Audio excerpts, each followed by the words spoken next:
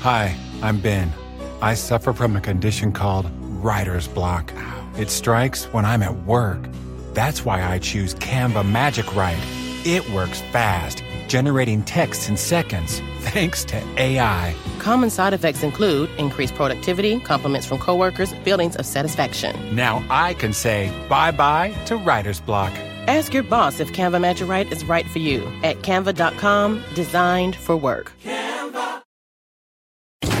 Electricity, a big idea that's inspired countless new ones. From powering the light bulb to virtually powering our entire lives. 30 years ago, State Street launched the Spider S&P 500 ETF, SPY. A big idea that inspired the world to invest differently. And still does. What can you do with SPY? Before investing, consider the fund's investment objectives, risks, charges, and expenses. Visit ssga.com for a prospectus containing this and other information. Read it carefully before investing. SPY is subject to risks similar to those of stocks. All ETFs are subject to risk, including possible loss of principal. Alps Distributors, Inc. Distributor.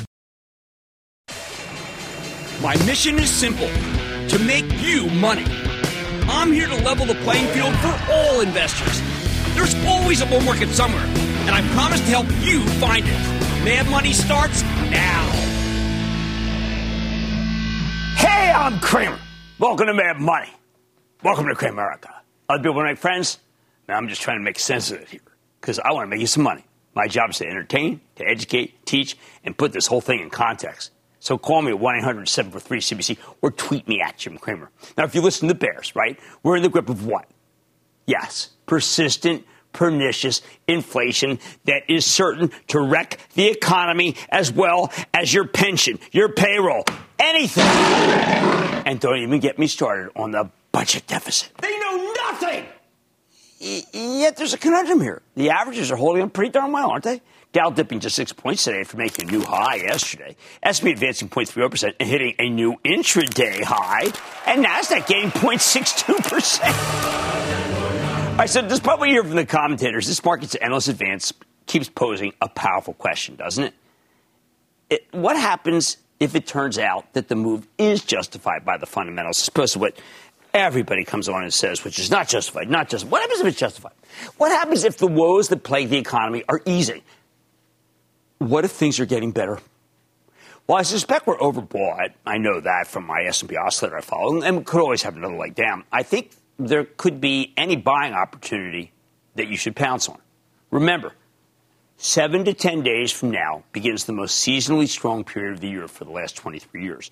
So I would hold on to stocks or pounce on weakness, as we are doing for our new investment club, which, given our ubiquitous QR code, is pretty darn easy to sign up. A QR code is that thing that looks like this. Is that good? I mean, doesn't it look like – to me it does. I mean, I hold my camera up the wrong way to it. So, get a little lesson there. All right, let's synthesize what we've been hearing from the CEOs of major companies since I'm on every earnings call. There it is. See? I'm on every single earnings call, and my life is terrible, and I'm driving my wife crazy. Here we go. Here's some clues that I'm getting that you're not hearing, because people are looking at that top-down stuff. Doesn't have the real deal. Why don't we start with the bank CEOs? Given where we were 20 months ago, the American consumer is now in remarkable shape. Individual balance sheets have gotten so strong that people don't need as many loans. By the way, it's the best balance sheets in the history of our country, okay? And when they do need money, their credit scores are absurdly high. What does that mean? It means they can borrow money and create a small business. And there's an astounding resurgence in small business, which gives banks the opportunity to turn a profit by lending people money in a prudent way. There's no spike up in delinquencies, spike down. Having studied the banks for the last 40 years, I can tell you these institutions are indeed in the best shape I've ever seen them. When the banking system's strong, that's very good news for the economy. Second group, the transports. Boy, have you seen the transports? Have you been following the action there? My most favorite group to look at. For example, if you listen to this morning's conference call from Union Pacific, Lance Fritz, we had him on not that long ago. He was kind of bearish. Remember, I was trying to get him to be positive? You know that the port situation has been improving ever since President Biden got involved with his 24/7 plan to ease the congestion. And that's a big reason why Union Pacific, a very big position, by the way, of my charitable trust, that you can follow by joining the investment club, rallied to an all-time high today. When it comes to fixing the supply chain, I think there's a surprising amount of low-hanging fruit. You know what I'm telling you? That problem's a lot less intractable than many people seem to assume. Just got to shine a light on it. Third, this earnings season is where we separate the wheat from the chaff. The truly great companies like Procter & Gamble, They can cope with higher costs by raising prices in order to pass them on to the consumer. They haven't even done yet, and they've got 4% growth. Can you imagine what their quarter's going to be like next time?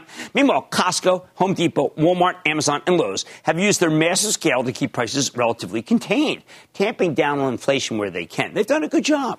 It's not perfect, but the outsized pain from higher prices seems to be weighing, at least on the margin, even as inflation is certainly upon us. Some companies have pricing power, others don't. The ones with pricing power give you great stocks. The ones without pricing power give you great bargains on their products. Fourth, more than a handful of chartists I've been studying have told us that oil would peak at or below $84. That's been that line in the sand for us. On the fundamental side, well, it seems clear, unless we're heading to another ice age, we have enough natural gas to keep energy prices from skyrocketing. So what happens to the stock market if oil and gas start coming down, which is, like, have you ever heard anyone even say that? It would be a positive. On the oil side, the United States is still a long way from producing what we did before the pandemic. But do you know that the Permian Basin is no longer falling behind? The private producers are gearing up aggressively. I think it's only a matter of time before we see the same story in the rest of the country. I did not feel that way, but I'm seeing Permian going up. See, our producers are sitting on so much product, they could make fortunes at these levels. They're not going to leave it in the ground, even as their discipline to date has been integral to the price rise of crude. That's a new development. There's one exception here. The Northeast won't get any break on energy prices. That has more to do with the lack of pipeline capacity because people don't want pipelines under their land. Fifth, let's talk chemicals. This morning, Dow Chemical, a company I like very much, reported a terrific set of numbers that indicated supply is still very tight, pricing going up. I've been worried that the two key building blocks, which are polyethylene and polyurethane, might tip into equilibrium and then oversupply because new capacity is being added.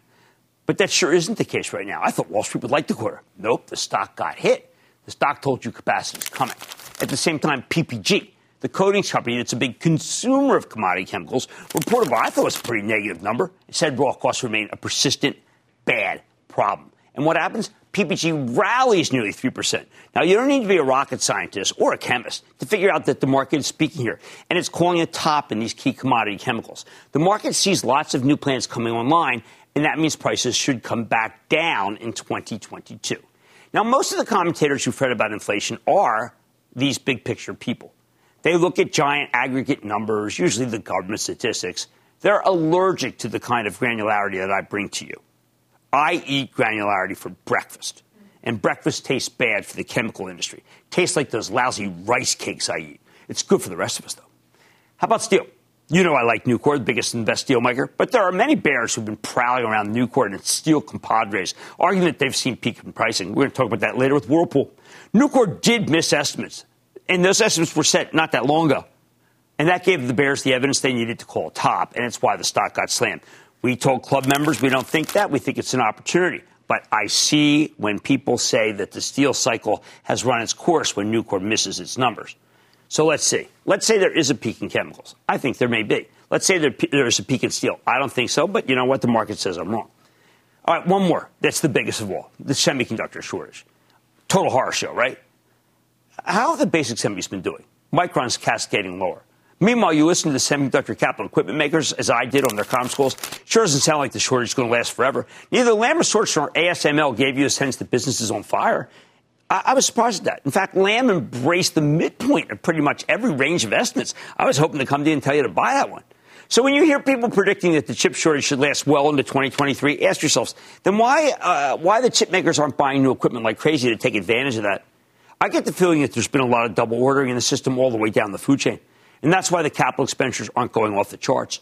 The industry seems to expect that there's a surfeit of semiconductors coming all over the place, not just in the cheapest commodity chips like DRAMs or flash. Those are Micron's bailiwick. Yet the price increases are either becoming baked in or they're not coming through at all. So again, like I did with, because I'm trying to always teach here. Like I said with Dow, commodity going into PPG, let's look at it another way.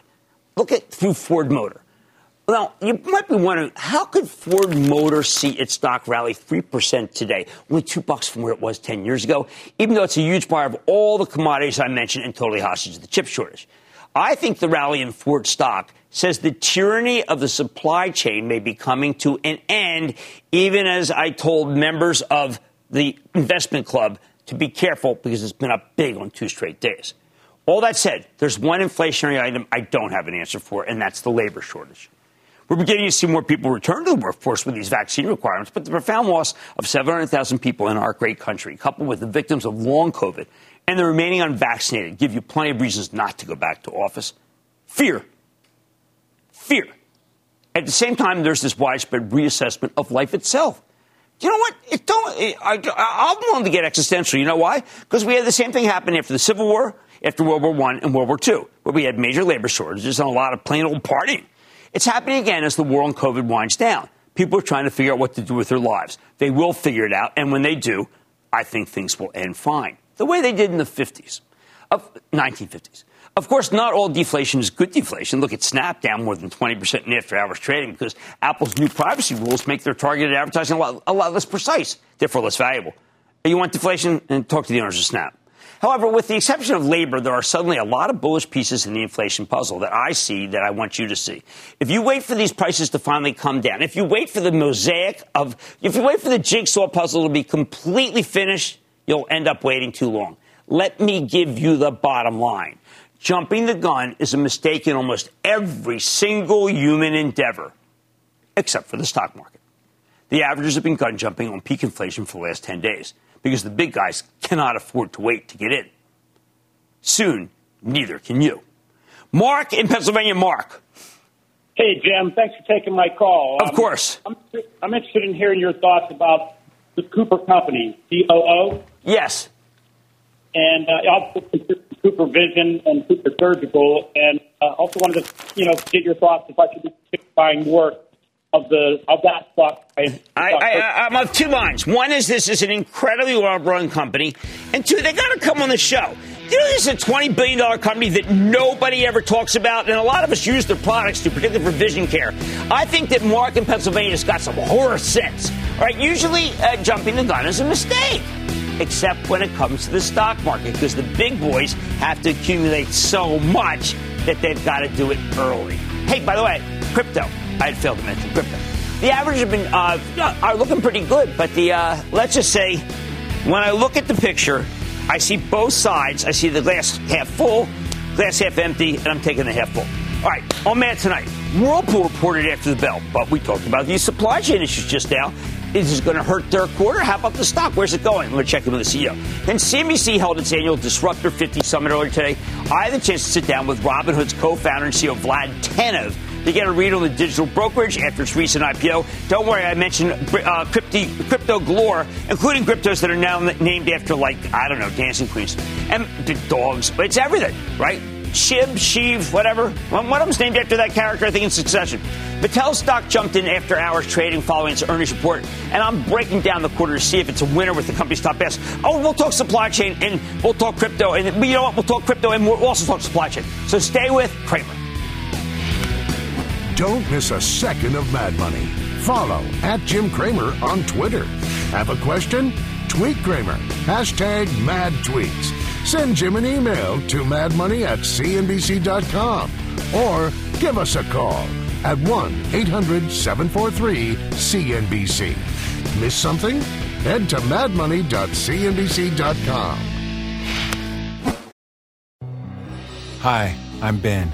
I suffer from a condition called writer's block. It strikes when I'm at work.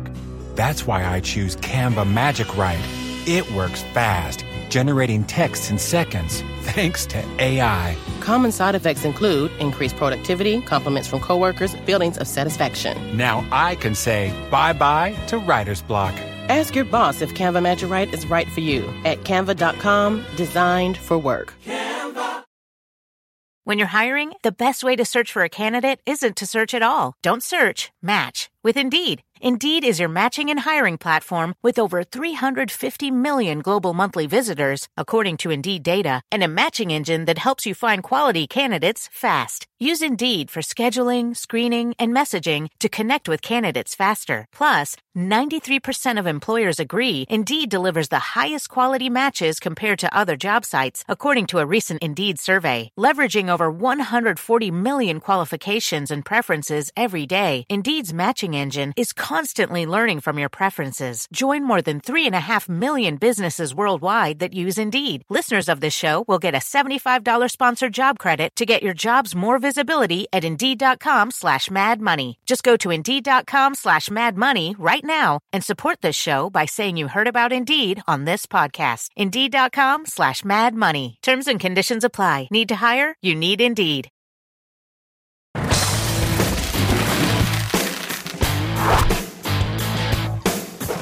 What do you do with a stock like Whirlpool when we're in the middle of a major appliance shortage?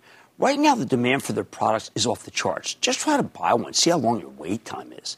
Unfortunately, they've got a real supply problem on their hands. Not only is it getting more expensive to make the appliances, it's also more expensive to ship them. That's why Whirlpool stock has pulled back from the 250s in May to 207 and change at the close. Tonight, Whirlpool reported, and I thought the results were, let's say, the mix, but I'm going to go into why I say that. They delivered weaker than expected sales, much stronger than expected earnings. At the same time, management lowered their full-year sales forecast while raising their earnings forecast. That raise was smaller than today's earnings beat. That's not good, and that's why the stock is down after hours. But maybe that's just such short-term thinking, because Whirlpool's putting up excellent cash flow numbers, buying back stock hand over fist. They bought 441 million shares this last quarter. That's equal to 3% of the market cap. Plus, management raised their long-term financial guidance, which is encouraging. That's what we think of in Mad Money. In the end, the word I use for this quarter is complicated. So let's take a close look with Dr. Mark Bitzer.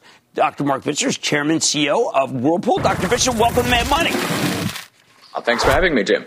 All right, so Mark, you gave me a little confusion because I'm really turned on by the longer term growth rate, which you raised, I think, rather dramatically on a percentage base. Certainly with the goals to be able for profitability raised dramatically, and yet at the same time in this particular quarter, you didn't go with that narrative, so to speak. So what's going to change between this quarter and a what have you done for me lately environment and the longer term, which is the longer term that you and I have spoken about Whirlpool?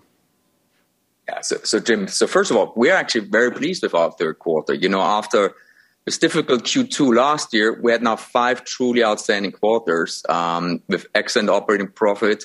Our revenues were up 4% in Q3, 8% over 2019, and our full year forecast is 13%. Now, zooming out, and that's probably to your question, This is now year 4 in a row of all-time record profits. So it's not a one-timer, it's 4 years in a row. Which, you know, anybody can argue that was not particularly smooth sailing environment. So I think our company has demonstrated where we can perform in whatever environment. Now, specifically to your question going forward and the long term, we're very bullish on demand, not just in the U.S. In fact, I'm probably most optimistic. It's the most optimistic demand outlook I've seen in my 22 years at Whirlpool. All right. Well, let me take the other side, because you and I have both been in, know this industry. I've been involved in it for a very long time. How much of, you've got strong housing trends, you've got strong replacement trends, you've got strong discretionary trends. But we have always felt that in the end, this is a cyclical company. You're giving me secular growth stories, and I'm always concerned when a company that's known for cyclicality is saying, you know what, you don't need to think that way anymore. Tell me why I don't need to think that way anymore with Whirlpool. Yeah, for sure, Jim. I would argue we're today a very different Whirlpool in, admittedly, a very different world. You know, over the last couple of years, we streamlined our portfolio. We sold our China business, our compressor business. We exited South Africa, Turkey. We took more than $1 billion in fixed costs out of our business in the last 5 years. We've demonstrated that a different approach to promotions can actually be value creating, and our innovation pipeline is strong. So I would argue our company today is very different than 5 or 10 years ago. And I think that gives us also a very different level of confidence going forward. Now, many of the home builders I deal with, and a couple I'm very close to, have said, look, it's hard for us to complete a house because we can't get the appliances.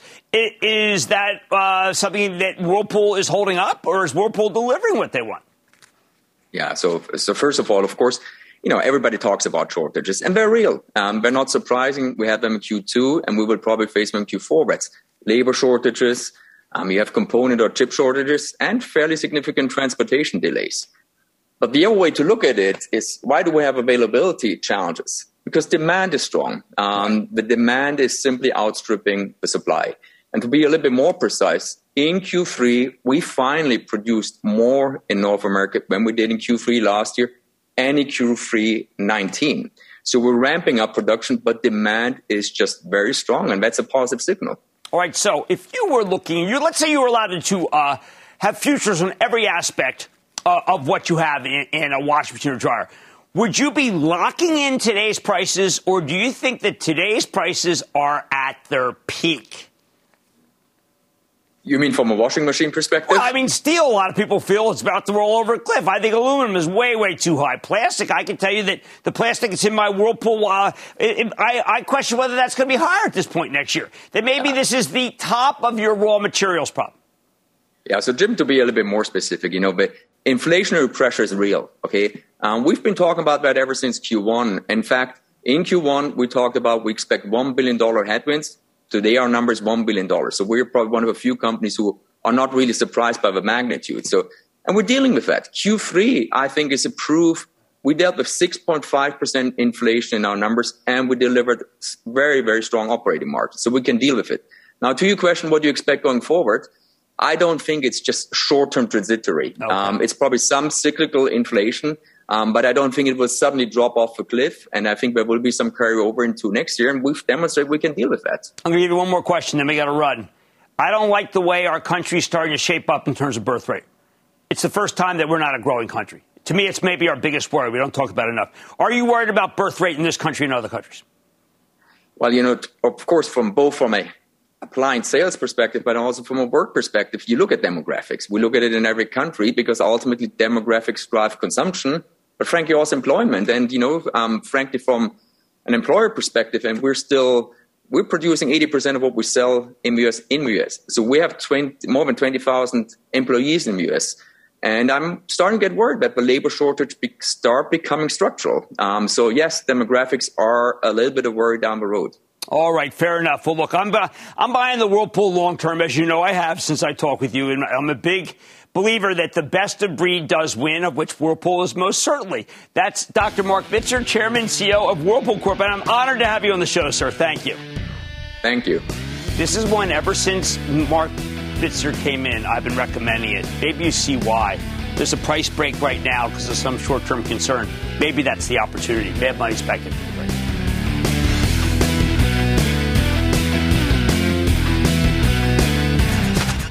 Coming up, disrupt the rich and give opportunity to the home gamer? Cramer sits down with the co-founder and CEO of Robinhood.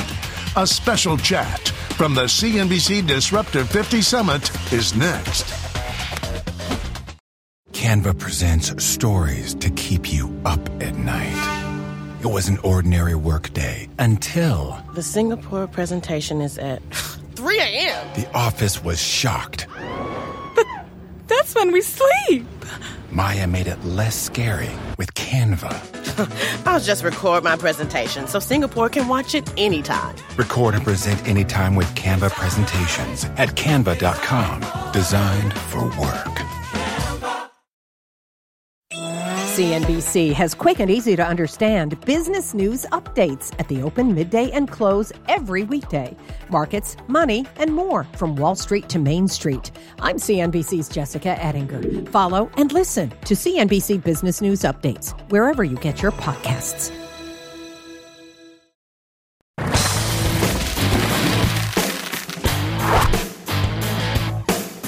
And now a man who needs no introduction, the revolutionary co-founder and CEO of Robinhood, Vlad Tenev, who first appeared on Mad Money way back in 2016. And we spoke earlier as part of CNBC's Disruptor 50 Summit. We addressed everything from crypto to memes, including ones we were in together, to the gamification of stocks. And yes, the true democratization of the market, something we feel deeply about around here. So take a look at some of our chat. Vlad, I am so glad you're with us. How have you been? I'm glad to be with you, Jim. Good to see you again. Let's talk about the report that came out. This is the staff report on equity and options market structure conditions early 2021. I'm calling it the GME report. You and I have both read it. I want to dive into it. My first takeaway is that a lot of people who felt that there was a vast conspiracy of people, Citadel, for instance, you, me, that we were all somehow in on it to hurt people. I think that this report represents a complete vindication of that. And if you feel that way, tell me why you think so. Well, of course, you and I probably already knew that. And there's a lot of people on the internet that are going to be difficult to convince one way or another. I think misinformation on the internet has been a big issue of our time. Of course, as I said in a bunch of TV interviews around that time, and I know you and I have made it into some memes together on the internet over the last couple of months as well, which, has its good and its bad, as I'm sure you know. But the sort of cause for these restrictions that we had to impose along with other brokers was crystal clear. It was an unprecedented time where you had lots and lots of people that wanted to invest in a small handful of stocks at around the same time. And, the market wasn't really built for that. If you look at the core infrastructure of the market and the clearing and settlement system and the way that everything works, I'm sure that when everything was built over the course of the past few decades, they just didn't anticipate social media people getting together and funneling money into a small number of stocks. So I'm not really making a value judgment on whether that's good or bad. I think people should be allowed to communicate with each other and buy the stocks that they're interested in buying. And moreover, I think what's interesting is a lot of these companies, a lot of these meme stocks, are companies that have been hit hard by the pandemic. You have, retailers, brick and mortar stores. You had the airlines getting the attention of retail customers in the early part of the pandemic. And you could argue, the government hasn't stepped in to help them in this difficult time, and retail investors have come in and supplied them with capital and allowed them to grow their management teams. So it is a very interesting thing that I don't think we've entirely unpacked. But I did appreciate that that the report mentioned my policy suggestion of shortening the settlement time. Right. I think regardless, that's the right move for the industry and the right way to move forward our financial system and reduce systemic risk. So I was really happy to see that alongside a number of other policy proposals that Robinhood and myself personally have made. Now, they didn't really, when I spoke to Chairman Gensler, it was clear that he is concerned about two issues we have to speak about. One is payment for order flow and whether people know about it, and the other is the game-like features. Now, I was out last night with a big Robinhood fan, 19-year-old, terrific gentleman. And I said, what draws you to Robinhood? And he said, because the app is so much like Candy Crush. It was not the answer I expected. Is the app too much like Candy Crush, Vlad? No, I think that's, as someone who played Candy Crush maybe 10 years ago or so, I can tell you that I don't see any similarities whatsoever. And I will say this. But the customers can't always be right. Maybe something needs to be done to dissuade people from thinking this is as easy and as fun as Candy Crush, because I've not seen people borrow money and lose money on Candy Crush.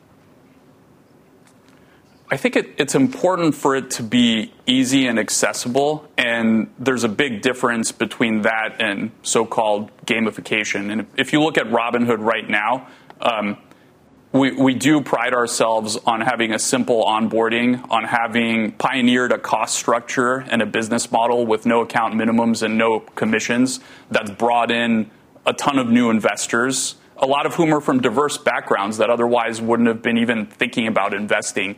And that's something we're incredibly proud of and we stand behind. And I think it's a very, very powerful force. And there is this notion that you hear thrown around that, when wealthy people or institutions are buying stocks, then that's investing. But when poor people do it, it's gambling. And I think we just have to move away from that. I think we reject that. We're proud of bringing all these new customers in. We're also proud of the educational content and a lot of the recent features, not just the 24/7 support, but the improvements we've made in in-app learning modules. I could not agree with you more. Go ahead. I have spent an inordinate amount of time in my life try and explain to people that just because someone who doesn't have any money is trying to make something of themselves in the stock market does not mean they are fools. That does not mean they don't know what they're doing. And until you came along, I felt no one in the industry believed in me. And that's one of the reasons why I've supported you from the day I met you, because you do want to give people a chance. You do not discourage. Now, should it be celebratory? I don't know. Should confetti go down? What matters is that you do not look down upon people who aren't that wealthy. At the same time, there are issues that the commission brings up, issues about like payment for order flow, where to me, it would seem like you're willing to tell anybody anything.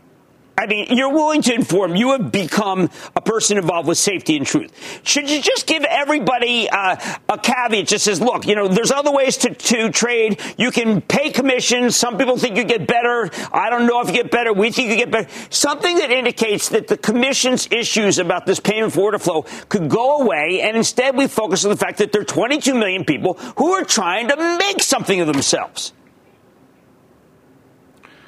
Well, I'll put it this way. I think that payment for order flow and digital engagement practices, or what you call gamification in the report, it was a little bit confusing to me to see it in there because, first of all, it had nothing to do with restricting the handful of stocks that were restricted in January. So it was sort of like a policy position that was kind of thrown in there a little bit as an aside with no connection to the restrictions or the underlying issues. And I think the rest of the report supported that. I think some of the criticisms of payment for order flow and the business model, frankly, don't make sense to me. I mean, you look at what the industry was like 3 years ago. Pretty much all of the large brokerages were charging commissions and making revenue from payment for order flow as an addition, right? And Robinhood forced that to zero, forced commissions to zero, and the payment for order flow model has become kind of the standard transaction-based model for offering brokerage services in that space. And alongside that, you've had the best conditions for being a retail investor ever. By far the lowest cost of execution across the board. Mm-hmm. Spreads have been tighter, and I think it's a great time to be a retail investor in America. And there's actually a lot of competition. Now, I will say I do support. I came out with a policy proposal a couple of months ago about the sub-penny rule, and there has been some criticism about whether our exchanges can fairly compete with off-exchange market makers like Citadel Securities and Virtue, and I think there are opportunities to make the system better and to encourage more flow to go to the lit exchanges and to strengthen the NBBO. And I think we should look at doing that. Well, remember, we don't want people running ahead. We don't want rich people running ahead of the people who are trying to make something of themselves. Correct? No, we certainly don't want to do that. But I think, by and large, this business model has helped pioneer commission-free trading and make it possible. And certainly what we wouldn't want is the return to a commission structure in the industry that'll just keep people out, especially those people of lower incomes and less means. Well, I want to congratulate you for everything, for being 2021's top disruptor, for the journey that you've taken, for the maturity that we've all had to have because so many new people have come in, and for your advice and counsel, particularly as far as I'm concerned, in light of what happened at the end of January, shows that you never lost the flame. Some people thought you did. The report vindicates you. And I'm thrilled that you came to our Disruptor Conference and to Mad Money. And it's always good to see you, Vlad. It's always a pleasure. Thank you. Thank you for the time, Jim. Coming up, no matter what adults do to the world, kids will always need the tools of imagination. Cramer lets the games begin and talks earnings with Mattel. Next.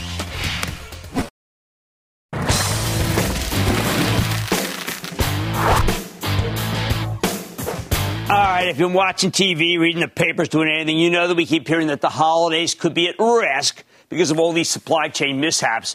Don't turn me off because I just said supply chain. I know it's really boring.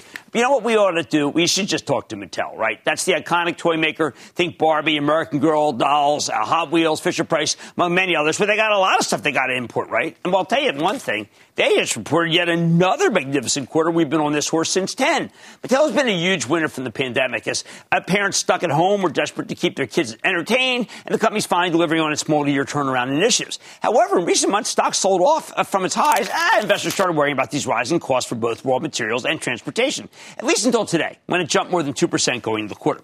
Then we got the numbers, and they were excellent, as what we've become used to. Mattel delivered a 12-cent earnings beat off a 72-cent basis, higher than expected sales, up 8% year over year, powered by strength in dolls and action figures, core products here. Even better, management raised their full-year forecast, which suggests they're anticipating a strong holiday season. Do not take it from me. Let's check in with Ynon Kreiz. He is the bankable turnaround artist and chairman and CEO of Mattel to get a better read on the quarter and, more importantly, I think what's next. Mr. Kreiz, welcome back to Mad Money. Hi, Jim. It's great to be here. I got to tell you, I'm going through the release. It's all good. And then it gets great. Because right at the end, you took your guidance from 12, 14 to 15%. There were people who told me all of his toys are on some container ship that is stuck in San Francisco Harbor. That turned out not to be true, correct? Well, this was another strong quarter for Mattel with continued consumer demand for our products. We achieved growth and gain market share for 5 quarters in a row. In fact, we are on track to achieve our highest full-year growth rate in decades and just raise our guidance for the third time this year. So the point here, Jim, is that the Mattel team continues to execute on our strategy, and the company is on a clear path to improve profitability and accelerate top-line growth. Is there ever a chance, when I listen to you, you know what I'm thinking, Jan? I remember when I first met you, and I was worried about default, and you told me not to worry. You're going to get through it, but don't be too excited. Now, of course, I am excited because you should be. The numbers are good. But I remember that bountiful dividend. I remember that beautiful balance sheet. I remember telling people, if you want a safe play that has good secular growth, it's Mattel. Then it turned out to have cyclical growth. Then it turned out to have no growth. Then they cut the dividend. They got rid of the dividend. Is it time to start thinking again about the glory days, at least in terms of a dividend? Well, Mattel is back in a big way. We are seeing a lot of momentum in our business.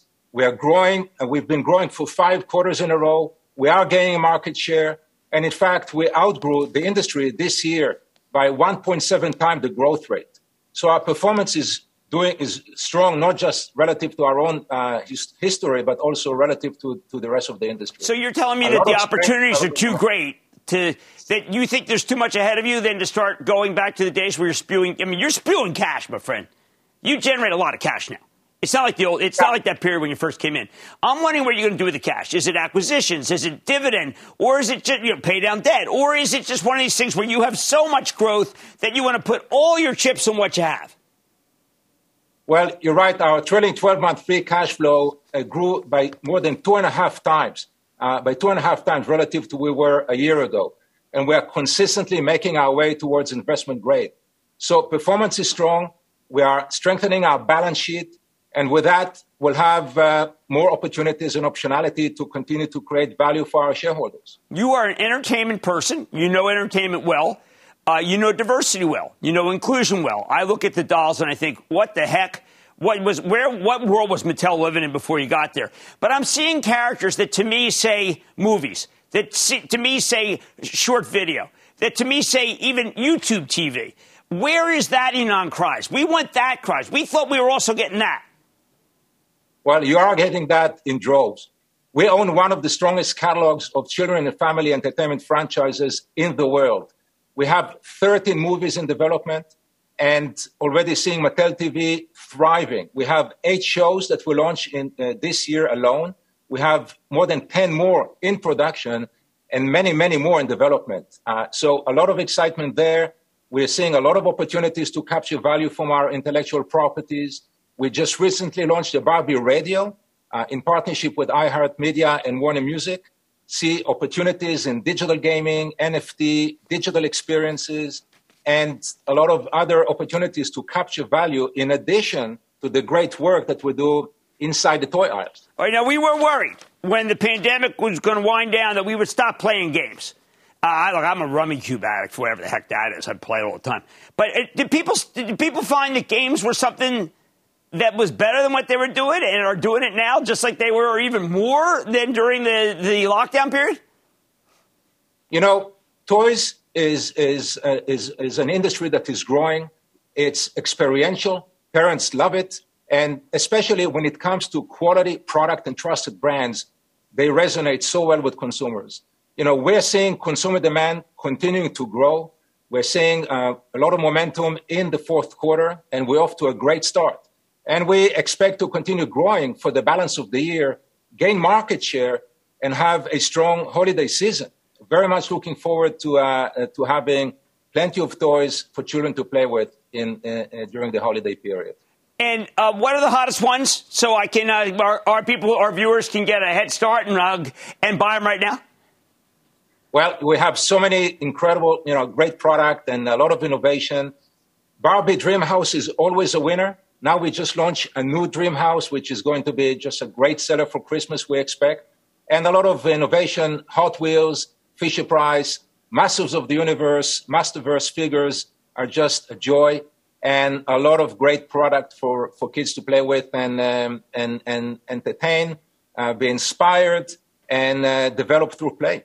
All right. Well, I thought it was going to be 25 by year end. We got a little heavy lifting to do, but after this quarter, maybe we're closer than I thought. Ynon Kreiz, who is the chairman and CEO of Mattel, once again, congratulations on another good quarter, sir. And good to have you on Mad Money. Thank you so much. Look, I've been sticking with this guy and sticking with the company, and I don't know, so far so good. Certainly doing better than if you own Snap. Mad Money's back after the break.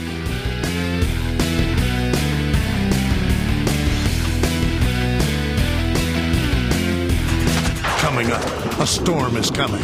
So give us a call. Cramer's got the answers to all your burning questions. The lightning round is next.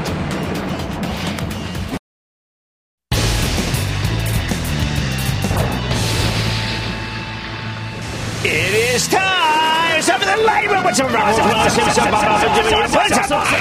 and then the lightning round's over. Are you ready? Keep that. The lightning round. Let's start with John in Florida. John. Booyah, Mr. Cramer. High spirit. Huge shout out to Alex and Ali. I went all in on FDX at 226. Okay, so what price point do like? Well, we don't care where it came from, we care where it's going to. As my friend Adam Maher said the other day, here's the deal. I actually, for the Chapel Trust, sold a little UPS today. Why? Because the stock's up in a straight line, and so does FedEx. I think you got to trim a little just because it keeps disappointing. I don't think it's going to stop disappointing. Let's go to Andrew in New York. Andrew. Hey, Jim, wanted your take on a small company doing big things. Cassava Life Sciences, they have done nothing but ask more FDA approvals. They are now in phase 3 of trials for their Alzheimer's disease. Okay, but remember, this is incredibly speculative situation. Now, here's the way I handle this. Okay, only with speculative dollar, only with money you can lose, because what you need is a takeout, and we don't know whether they're going to get a takeout. But that's what propels these stocks. Big caps, pharma that doesn't have a pipeline. Let's go to Jack in Ohio. Jack. Hey, thanks for taking my call, Jim. Of course. Hey, it's one of my bigger dividend holdings, and the ex-dividend is coming up late next month, and the yield looks good again. Is it okay to add more? Dow, D-O-W. But the market seems to think that some of these chemical prices, including polyurethane, are peaking. I disagree. I talked about at the top of the show. I think if you can get that stock at a 5% yield, which means it's a little bit lower from here, I think it's a good idea. Jim Fiddling doing a terrific job. Ben in New York. Ben. Hey, Jim. Hey, Thanks Ben. for taking my call. Interested in your take on Marqeta, stock symbol MQ. It's kind of like another one of these squares. I mean, we just see so many. It's going to go up, but I prefer to be in square. And that, ladies and gentlemen, the conclusion of the Lightning Round. The Lightning Round is sponsored by TD Ameritrade. Coming up, hot, Ike. Make sense of the day's most critical market machinations in no time flat. Stick with Cramer for a special No Huddle next.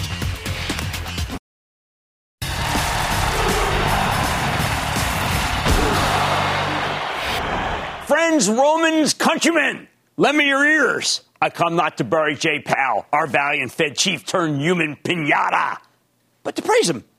Powell keeps coming under fire for leaving interest rates low in the face of inflation. And you know what?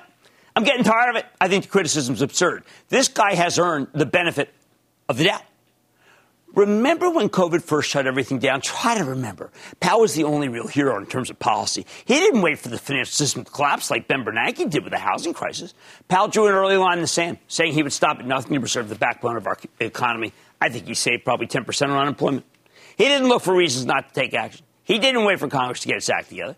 His forceful appearance, by the way, on the Today Show, which is a gem, go Google it, go YouTube it, whatever you want, at almost the absolute bottom of the stock market, when he explained that he prevented recession by any means necessary, was exactly what we needed. It gave the system breathing room. He gets no credit for it. But Jay Powell's only the head of our central bank. He's not a virologist. He had no idea when the pandemic would end. He was listening to the same people you and I were. I read everything available that came out at the first quarter of last year, and almost no one had a sense that we could get any workable vaccine in less than a year, with the sole exception of little alpha called Moderna. Instead, we heard that the fastest vaccine has ever been devised was the mumps vaccine. That took 4 years. Plus, we lacked any sense of how the disease was transmitted earlier. Remember, it was like by washing your hands, not covering our faces. Like everyone else, Powell had no insight into how long COVID would last. So he decided he'd rather do too much than too little. Sensible and prudent. Now, all sorts of talking heads keep blaming him for all the supply chain congestion because business is so strong, rampant inflation, labor shortages. The inflationists think he should have nipped this stuff in the bud by slamming the brakes on the economy. Frankly, I think that's nuts. The problem right now is not monetary policy. The CEOs I talked to, and I talked to a lot of them, were as baffled by COVID as anyone else. Nearly all of them cut their capital expenditures to the bone as soon as this happened because everybody's always fighting the last war. See, the CEOs who slashed their spending at the beginning of the Great Recession became heroes. So they dusted off that 2008 playbook. Wrong. But Jay Powell and even our elected leaders in Washington had the same idea. They didn't want to repeat the Great Recession. So they took bold action to prevent it from happening. Then we got major scientific breakthroughs way faster than we thought, Moderna, Pfizer, J&J, which we thought would take a prolonged pandemic off the table. Well, once the vaccines arrived, the vast majority of American businesses were caught with their pants down. They prepared themselves for a lengthy downturn. Suddenly, we were getting a huge upswing. In the meantime, Jay Powell gave the economy the lifeline it needed to make it through the pandemic intact, if not unscathed. So he's not going to start raising interest rates until we've clearly gotten over the COVID crisis. Hey, just a month ago, we thought Delta could throw the country back into lockdown. When we got the vaccines to begin with, who would have thought that people would have objected to taking it? Powell stood there and said, you know what, this thing's not solved. Yes, I think he looks like a visionary, especially when you think of the havoc that Delta just caused, as we hear from many of the quarters that were just reported. It's not the Fed's fault that we haven't beaten the virus yet. Jay Powell doesn't have the authority to force people to get vaccinated. If you want higher interest rates, you should blame our elected leaders for dragging their heels on European-style vaccine mandates. I think it's insane that our government just lets this thing drag on rather than forcing people to get their shots. At the same time, it's not Powell's fault that businesses somehow forgot to flick the switch and go put everybody back to work. Nobody was ready for the lack of workers, for the great resignation, for the shortage of components, because manufacturers had hunkered down preparing for one of the worst recessions ever. It made sense. Many businesses still haven't been able or had time to catch up to the new normal. Did you know that truckers at West Coast ports still get paid by the load, not by the hour? So they actually make less money when the ports are congested and they need to spend hours waiting in the line? Stuff like this is ludicrous. Not Jay's fault. Now, we're all trying to play catch-up, so Jay's been staying easy until that process gets far enough along. So far, I think he's gotten it right, and his armchair quarterback critics should be ashamed of themselves. A year from now, they will owe this man an apology. But believe me, I know them. They won't give him one. It's not their style. I like to say there's always a bull market somewhere, and I promise I'll find it just for you right here on Mad Money. I'm Jim Cramer. See you next time. The news with Shepard Smith starts now. CNBC has quick and easy to understand business news updates at the open, midday, and close every weekday. Markets, money, and more from Wall Street to Main Street. I'm CNBC's Jessica Ettinger. Follow and listen to CNBC Business News Updates wherever you get your podcasts.